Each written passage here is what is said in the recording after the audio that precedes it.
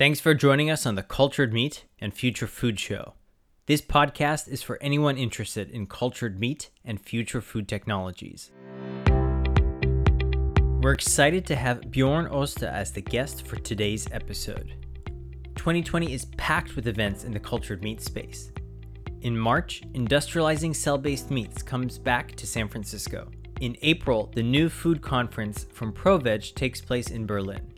This July, the New Harvest Conference is taking place on July 10th and 11th, back at the MIT Media Lab in Boston. Registration will be available soon at new-harvest.org. October, the 6th International Scientific Conference on Cultured Meat is scheduled for October 11th through 13th in Maastricht. Lastly, the Cultured Meat Symposium, or CMS 20, is taking place on October 29th and 30th in San Francisco.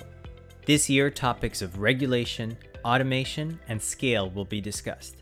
Learn more and register at www.cms20.com.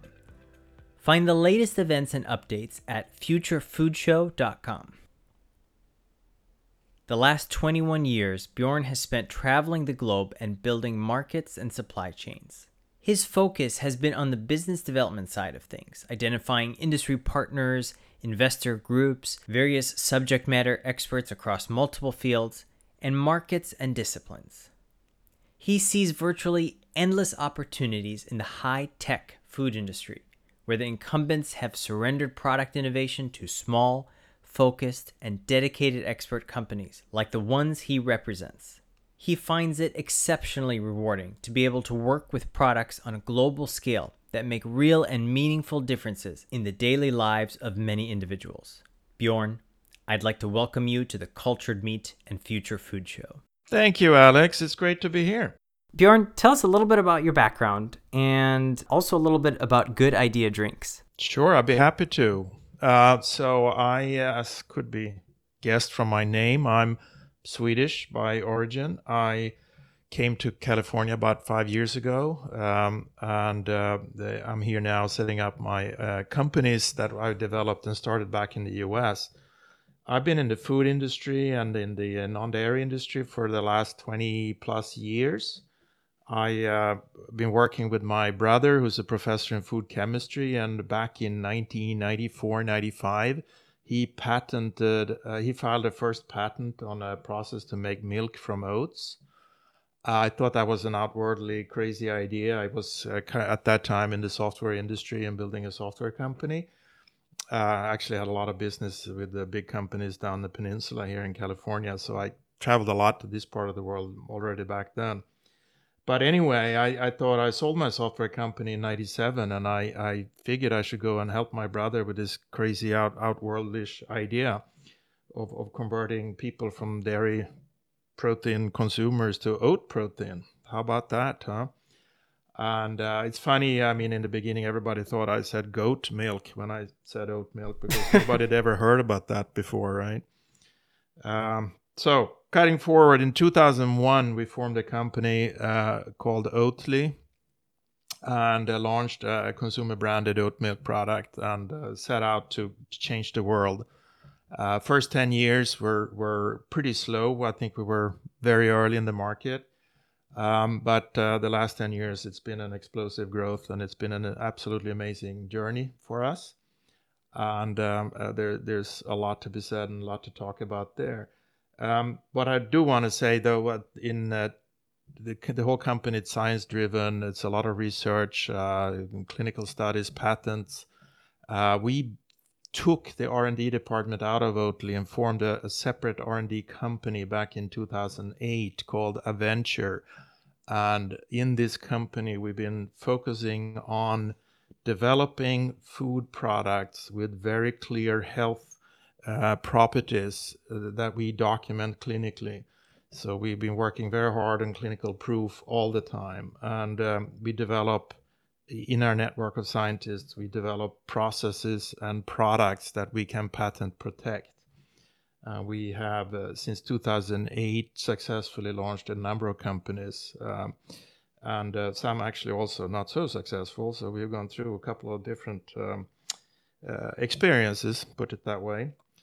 All along, of course, I've been very involved in the development of Oatly. I'm currently on the board and work a little bit with the team here in the US at times. But as I say, my daytime job is to launch a company called Good Idea, which is one of the inventions that have sprung out of our research at the venture. And Good Idea is a slightly flavored sparkling water that if you drink it with your food, it will help regulate your blood sugar and, in fact, reduce your blood sugar spikes extremely effectively with somewhere between 25 to 30%. And that effect has a multitude of positive health benefits for everybody. But you and I would probably notice, Alex, immediate effect if we drink it with lunch, and you'll stay much more awake and alert after lunch. I think first time you and I met was at your Cultured Meat show or conference in San Francisco, right? We were happy to sponsor that with our beverages, and I think we had a very alert conversation after lunch there. Yeah, and actually, so on that note, I have a Good Idea drink with me, and I've been wanting to, test out opening it on air, just because of the crisp. I mean, of course, it's just in a can, but just open it up, crisp sound of that. But when you have Good Idea with lunch, it keeps you alert, keeps you awake afterwards. Usually you kind of feel a little bit sluggish, a little bit drowsy after lunch. Is it totally fine to drink it even if you're not eating food? Oh, absolutely. You can drink it anytime. It's the thing is, the active ingredients here, it may sound like magic. How can it go in and regulate blood sugar? What kind of weird stuff do you put in that thing? But the beauty is really that the active components are all very natural and things you and I need in our diet every day. In this particular case, our scientists identified 5 amino acids, so the building blocks of proteins. And these particular 5 amino acids are essential, meaning we have to have them in our diet. The body can't synthesize them internally. We need to consume them. And it just so happens that we've discovered that if you consume them in liquid form, they're extremely rapidly absorbed by the body.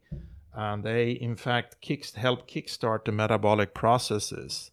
So trigger an early insulin release. So when carbs that you eat, if you eat together with the drink, right, the carbs converts into sugar very rapidly and ultimately to the glucose that comes out in the blood. But the liquid amino acids are even faster. So they run past in the line, right, the fast carbs, and help kickstart the process. So when the glucose from the carbs come out in the blood, the system is primed and ready and can process it much more effectively. And the last ingredient, with the other ingredient we have, which is also an essential, meaning you have to have it in your food, is the mineral, a very important mineral that in fact most Americans don't get enough of, and that's chromium.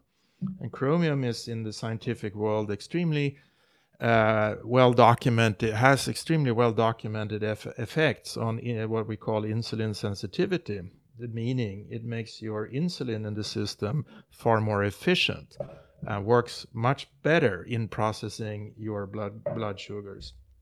So this double whammy effect of the amino acids and chromium result in a blood sugar curve that is far more elongated and lower. So what the scientists would say, the area under the curve, the total blood sugar in your blood from your food will be reduced 25-30%. Now, your question is, what happens if I don't eat and drink it? Well, if there's no blood sugar to regulate, there will be no particular effect on the blood sugar. And you will, for you as an experience, it's just a tasty beverage that you can drink as much as you want of. I mean, the quantities that we have in the product are way under, I think you need to drink 16 cans per day to come up to what's recommended daily intake of the amino acids. So knock yourself out, right? There's no danger on overdosing, so to speak. Here I go to open up the can. Oh. Regarding the taste, I will say that the first time I had a good idea drink, and it was the sparkling lemon lime, and that's the one I have here. It took me a second to kind of think about what it was, right? And so I was expecting, I guess, more of like a sparkling water, but then it has a nice, I don't want to say kick because it's not like a big effect, but a nice subtle flavor to it. And it took me maybe the second or third one for me to really start liking it. And so can you talk a little bit about how you guys developed the taste and the whole process of developing Foretaste? Yeah, sure. It's in some sense, I mean, we're obviously a European company, right? And in Europe, it's been very common for a very long time to drink sparkling water and with food. And typically, had you been in Europe, let's say 20 years ago, it would have been very common to squeeze a little bit of lime or a little bit of lemon with your sparkling water and consume it with your food. And when we developed Good Idea, I mean, the active ingredients, the amino acids, and the chromium, we could put them theoretically in pretty much any beverage. But what we were looking for was to put them in a beverage that's, in some sense, the least common denominator for the most number of people, to be something easy to consume with food. And so from our European background, that immediately landed us in flavored waters. We had to add flavor to mask the otherwise bitter amino acid flavor. And I think the fact that there is amino acids that have sort of flavor components in their own right adds, in effect, more body, more volume to the water, which this effectively, I mean, the consumer experience, as I'm sure you can witness, is too, is exactly that of drinking a sparkling flavored water, possibly with a bit more body in the flavor itself. Although what we also did with our European heritage, we decided we don't want to over perfume it. We don't want it to be too strong of a flavor because it's going to match with food. So it needs to have that subtle, light flavor. And we also learned when we started testing this on American consumers about 2.5, 3 years ago, that here you probably have an anticipation, expectations of very strong, pungent, strong flavor effectively. And traditionally the sodas here have been lots of sugar, and it's the food companies here tend to put a lot in it, right? And the benefit of that, in some sense, is probably when you drink the beverage on its own, it might be desirable to have a bit more punch, so to speak. But with food, we've seen that it really works better with a little lighter flavoring. And it's funny what you said, that it took you 1, 2, or maybe 3 tries to really get to enjoy it. And I think we see that all the time, that people that drink it, that they, the more they drink it, the more they love it. And it's almost like people get addicted to Good Idea over time. The most critical consumer test we did was 2 years ago, when I invited over my daughter, at that time 13, and probably 10, 15 of her classmates, all 13-year-old girls, right? And they're all drinking LaCroix. LaCroix was sort of the big thing. And we did blind tastings and comparisons, and everybody, 100%, preferred Good Idea over LaCroix. And when you had that kind of critical consumer, right, we felt like, okay, this might work, actually. So yeah, there you go. That's the background. We want you to drink it with food. It should pair with food very well. But of course, if you're thirsty, drink it anytime. Personally, I have a little bit of dry mouth, so anytime I'm eating, I always have to have a drink with me. So if you were to offer me a cookie, I would have to say no, I don't have any milk, right? And so you don't have any oat milk, you mean? Yeah, exactly, oat milk. so for me, that concept was very interesting, and the comparison to LaCroix also very interesting, because LaCroix has I think a higher level of carbonation, and this one has a nicer level of carbonation. Yes. I think. So how did you guys figure out the ideal level of carbonation? I think it was, I don't know. I think, again, maybe a little bit of our European heritage there. It's very natural for us to look at lower carbonated waters. It's, if you look at the carbonated water category and the prestige, the higher end carbonated waters, the really premium products tend to have less carbonation. Add a lot of carbonation is a cheap way to hide things and to make, again, it's that add a lot to it, give it a lot of punch. It's an cheap thrill in some sense, but it may be fun first time. But over time, I think we've seen again and again and again that people actually do prefer lower levels of carbonation. So well, we don't know if we're right or wrong or true, but that we believe strongly in that, and so far it seems to be working to our advantage. So I want to track back to what you were doing in the mid-90s. You said that you were in tech. What kind of tech were you working on back in the mid-90s? Oh, I started a software company back in Sweden in the late 80s after graduating from engineering school. We started developing crypto solutions and computer security. And quite quickly, actually, made some pretty major breakthrough with Sun Microsystems and Hewlett Packard at the time that ended up selling our products all over the world. Particularly to our target market quickly became banks and government organizations across the world. So we thought we were the coolest things on the planet. We did cryptography, public cryptography, and had sophisticated solutions early on. I'm just surprised to see this 30 years later. It's still the same problems out there. So I'm not sure. But we ended up selling the company to a California-based company called RSA Security.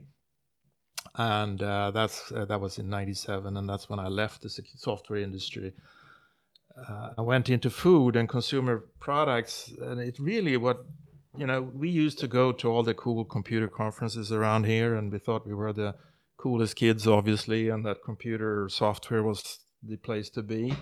But I had an epiphany one day when happened to be in London, and my brother actually showcased oat milk for the first time in a food show in London, Earl's Court in London, and the funny thing, if you've ever experienced the software industry, when you show a software package, whatever it is, and people come in and they'll say, well, I don't like this or that doesn't work. Well, don't worry, I'll take care of that in the next version, right? This is just a beta or whatever, and we'll fix the bugs in the next release.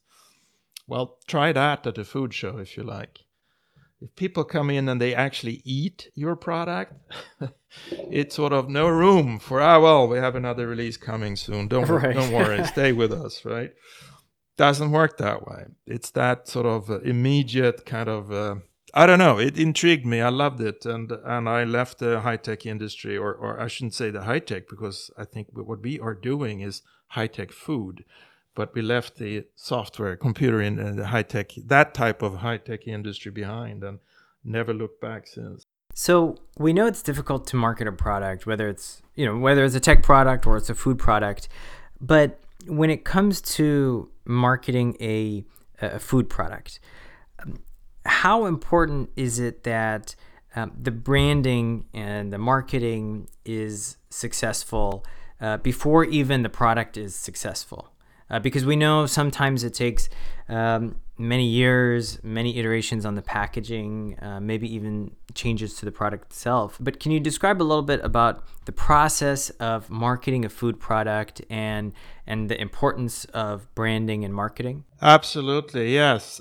So I think what's happening is that it used to be in the food industry, particularly in the US, right, that it wasn't really, I mean, the big food companies will disagree with what I will say, but it was never about the consumer. It was never about marketing to the consumer and building trust and a relationship with the consumer.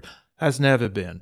It was all about logistics and owning distribution and then broadcasting your messages using TV commercials and other types of commercials. If you were Coke, you owned the shelf space, you had a strong relationship with the retailer. Forget coming in that environment as a newbie, right? And so they bought the shelf space, and then they got the consumers to go there and pick their products off shelves by brainwashing them with expensive TV commercial campaigns. So that's how the traditional food industry built its platforms.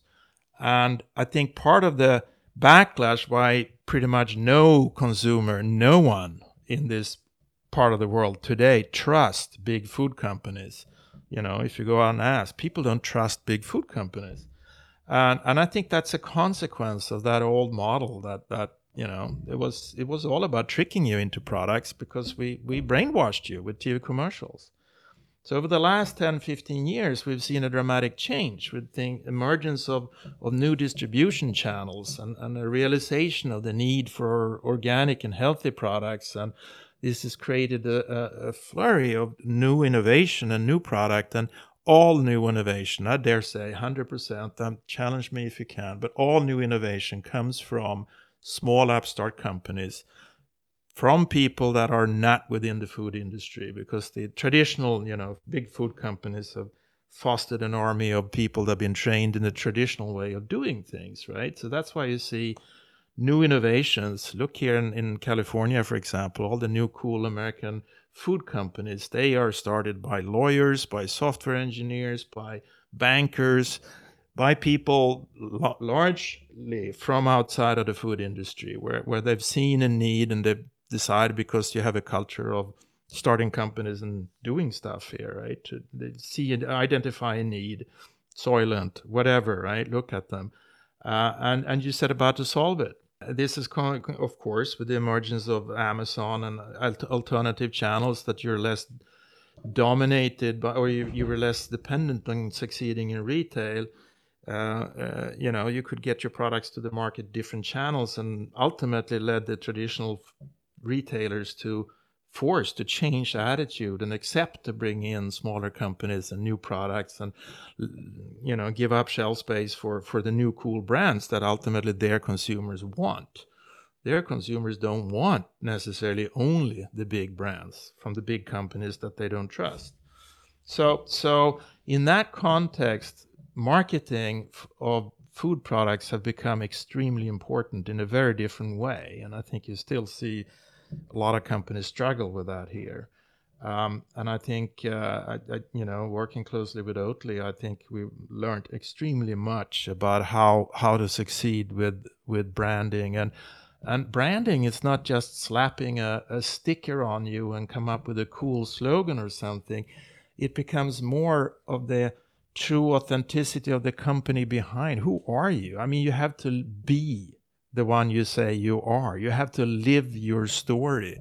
And the closer to really being who you are and being honest and transparent. Transparency is so important today, right? In all aspects, showing what are the ingredients, where do they come from, how are they made? You know, what's your real story here? Of course, everybody in one way or the other want to make money, but it's also about something else. It's about, you know, providing, in my case, we're all so excited about our products because we can deliver true health benefits to people that really need it.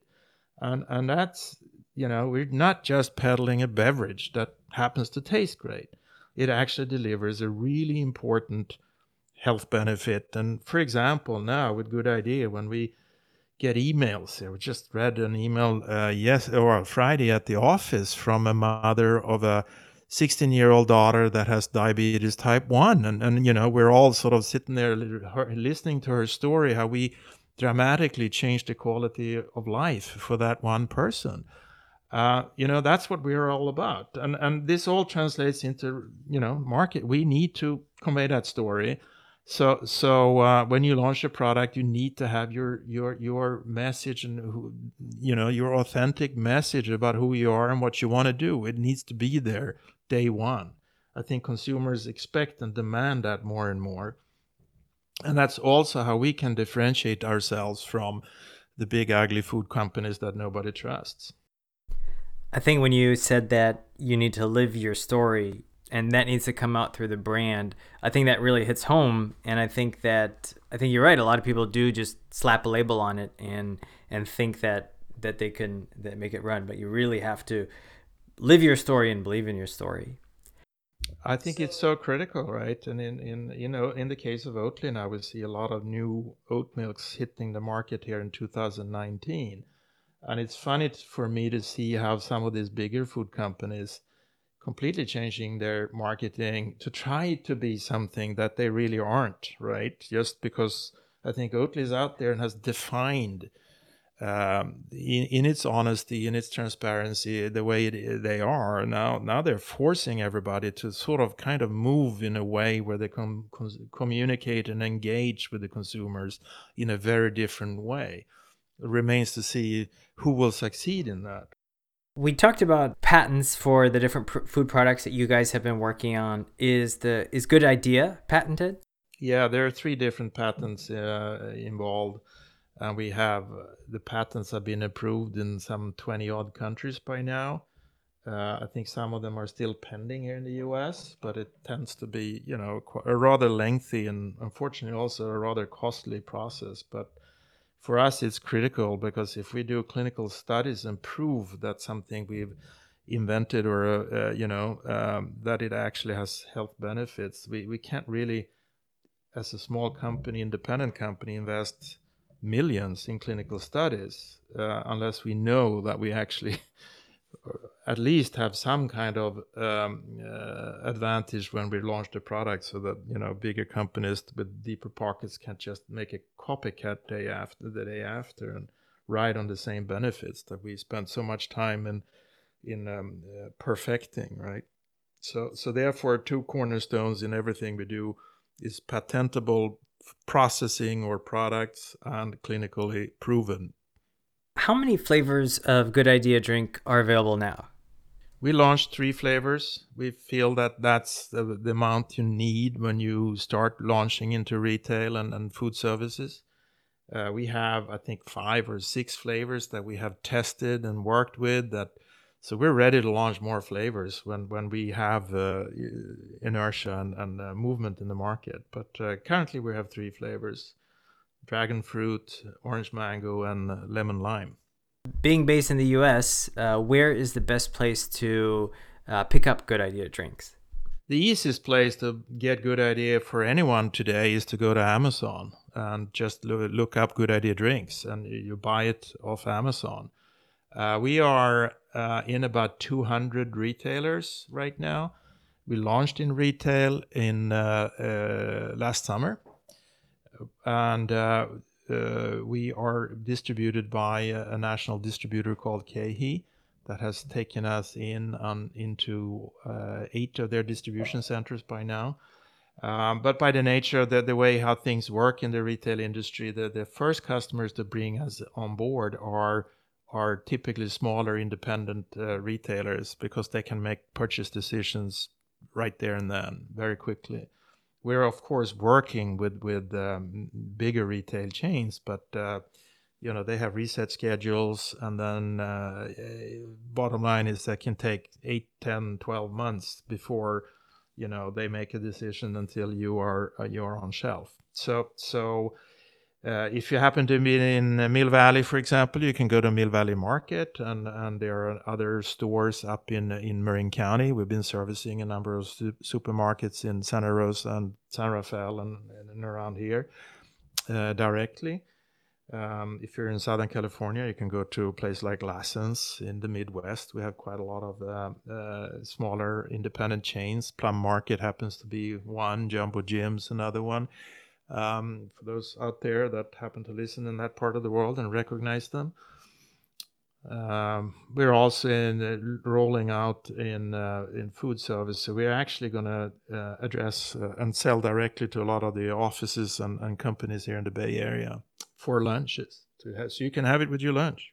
And I know that you had mentioned a couple different flavors that you guys were experimenting with, but are there any new products that are planned to come out, or products that you're working on that you might be able to discuss?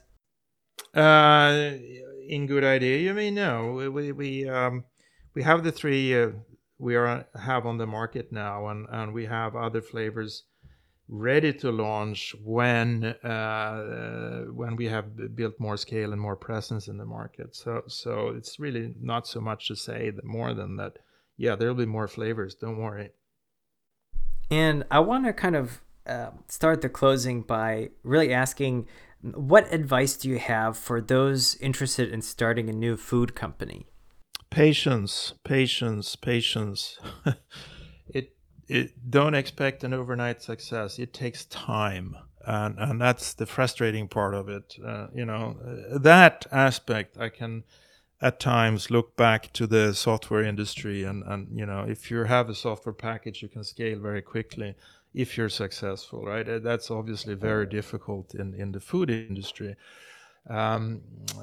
for obvious reasons. So I think you need to expect that 3, 5, 6, 7 years from start to start to get to a $30-50 million business.